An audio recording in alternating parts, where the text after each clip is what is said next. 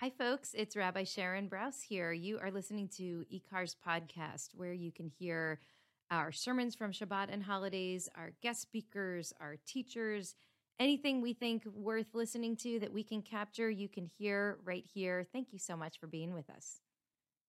Shabbat Shalom, friends. We're reading on this Shabbat Parshat Emor, which describes each one of our holidays, these days of sacred coming together, from Passover to Shavuot, Rosh Hashanah and Yom Kippur to Sukkot. These are days of celebration and sacred convocation in the language of the Torah, bringing us into alignment with the Holy One, with the earth, and with the community Israel. And the Omer, the period between Passover and Shavuot, which we're in right now, is described in this parsha as a time of incredible joy. Offerings are brought from the harvest and they're waved before God as a symbol of prosperity and abundance. It's a great celebration. But over the course of time, this period becomes associated not with joy and celebration, but with mourning. A mourning that's explicitly connected in the Shulchan Aruch to a terrible tragedy that occurred in the time of Rabbi Akiva about 2,000 years ago. It's customary, we learn, to live in a state of quasi-mourning for the first 33 days of the Omer, from the second night of Passover until yesterday, culminating in Lag BaOmer, because in the language of the Shulchan Aruch, the students of Rabbi Akiva died during that period. From that day forward, from Lag BaOmer forward, the grieving is lifted because according to our tradition, that's when the students of Rabbi Akiva stopped dying. So Rabbi Akiva had 24,000 disciples, 12,000 pairs of chavruta, a massive following, and stretched out across a very significant geographical area. And then within a very condensed period of time, we are taught that they all died, all of them. I want to ask you to imagine for a moment the scale of that loss. And as you do, remember that this is a tragedy on top of a tragedy. The Jewish community was still reeling from the destruction of the Beit HaMikdash, from the temple in Jerusalem, from the devastating loss of life and the destruction of the whole city of Jerusalem and our most sacred spaces. The people were still living under oppressive Roman rule. And then this tragedy occurred, so sudden and so inexplicable. 24,000 students of Torah gone in an instant. The impact on the community was devastating, and not only on Rabbi Akiva, but on the whole world. Ha'olam shamem, it says in the Talmud, the whole world was made desolate in their absence. And so a time that was historically and biblically mandated to be a time of joy and celebration became a time of grieving. This maps so painfully and so chillingly onto the situation that unfolded this week, when Lag BaOmer, which was celebrated all around the world, and especially met with a massive celebration in Meron in northern Israel, which was intended to be this peak moment of joy, became instead a time of absolute devastation. I'm sure you've all seen and read and heard by now, but more than 100,000 Jews went to celebrate at the tomb of Rabbi Shimon Bar Yochai. And in an unthinkable tragedy, while they were passing through a narrow passageway deep in the night, 45 people were trampled to death and many, many more severely injured, including a number of children. And I just learned today 2 pairs of brothers. The first thing I thought when I heard this on Thursday evening was, had it been one death, had it been one person that we learned of whose breath was swept out of his lungs while he was trying to celebrate Lag BaOmer, one person whose family in Jerusalem was desperately trying to reach him to see if he was okay, that itself would have been a devastation.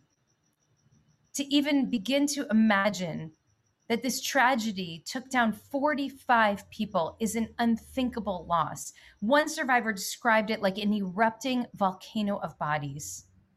Lives overturned, children left without parents, parents who now have to bury their children, a whole nation and a people plunged into deep, deep grief in the last 48 hours. My friend, Rav Claudia Kreiman, really poignantly wrote that this tragedy upends the formula that's offered in Megillat Esther, the trajectory of Jewish life, which we talk about all the time. Miyagun l'simcha, me'evel leyom tov, from devastation to joy, from grieving to celebration.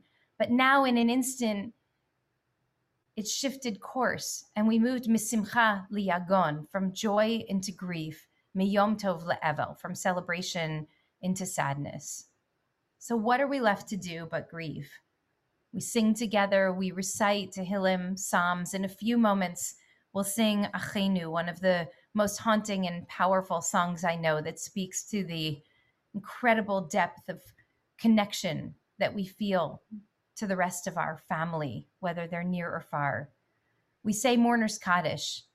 However connected or disconnected you might personally feel from the Haredi community here or in Israel, this is part of our family. This is a limb. This is a part of our body. The Midrash teaches in Vayikra Rabbah that even if only one of Israel's in pain, every one of us feels it. From that really great sadness, I know that we will find consolation. The very text in the Talmud in Yevamot that speaks of the devastation of Rabbi Akiva's students also speaks of their eventual healing. It says, the world was desolate of Torah until Rabbi Akiva came to our rabbis in the south and taught his Torah to them. He developed a second group of disciples there, Rabbi Meir, Rabbi Yehuda, Rabbi Yossi, Rabbi Shimon, and Rabbi Elazar ben Shamua. And these are the ones who go on to carry his words into the next generation. This is a hopeful message. This is, again, Rav Claudia says, this is a message of resilience. Rabbi Akiva grieved, and then after some time passed, he found another community of learning. He found new students who were able to receive his Torah and carry it to the next generation. But there is also another lesson for us to learn in this journey of grief and recovery. There are a variety of explanations that are offered for the tragic deaths of the students of Rabbi Akiva, from pandemic to Shemada to persecution. This explanation is offered by Rav Shrira Gaon and Rambam and others who say that this devastating loss of 24,000 students was due to Rome putting down the Bar Kokhba uprising. And other explanations are offered as well. But the Talmud is very explicit about what the cause of this tragedy was, echoing the rabbinic assertion that we talked about on Rosh Hashanah this year from Yoma, that the temple itself was destroyed mipnei shaytavo sinat chinam, because of senseless hatred, because of our senseless hatred, not the Roman legions. Here too they write, shelo nahagu kavod ze lazeh. They died because they didn't treat each other with respect.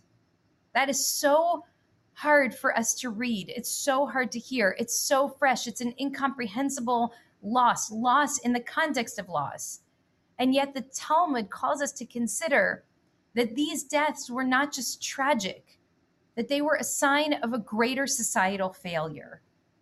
We have to pay attention to that call. We have to do cheshbon hanefesh, soul searching, today too, not only in Rabbi Akiva's time.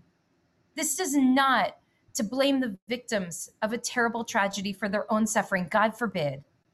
But we have to hear our tradition's insistence on introspection in the face of tragedy. We ignore the root causes again and again at our own peril. The message here is really clear. In our grief, through our tears, we also must reflect. We have to ask the hard questions. When a terrible tragedy like this occurs, who is responsible? And what must we do to make sure such a thing does not happen again? Within a few hours after the tragedy on Thursday night, we learned that for more than a decade, there were urgent reports that were issued from the city comptroller warning us that this Meron site was not equipped to handle the number of people who are drawn there year after year to celebrate Lag BaOmer. They feared some potential catastrophe. There were multiple official requests made to close this site altogether in order to save lives.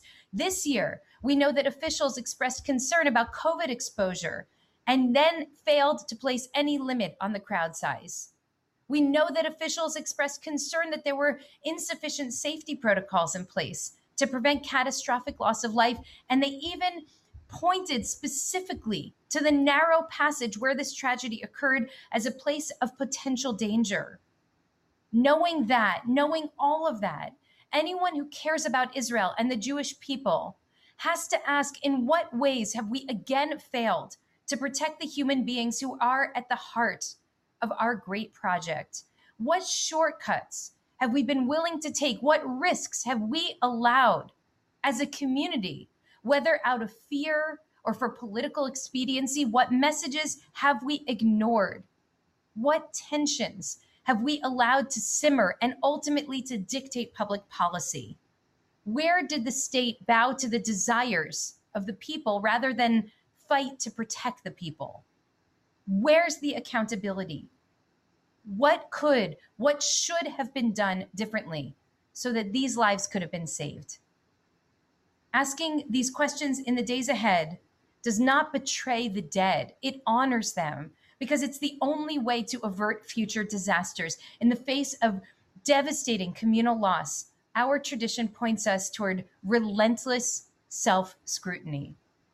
Here's what happened to Rabbi Akiva when he engaged in honest self-reflection, even in the face of so much loss.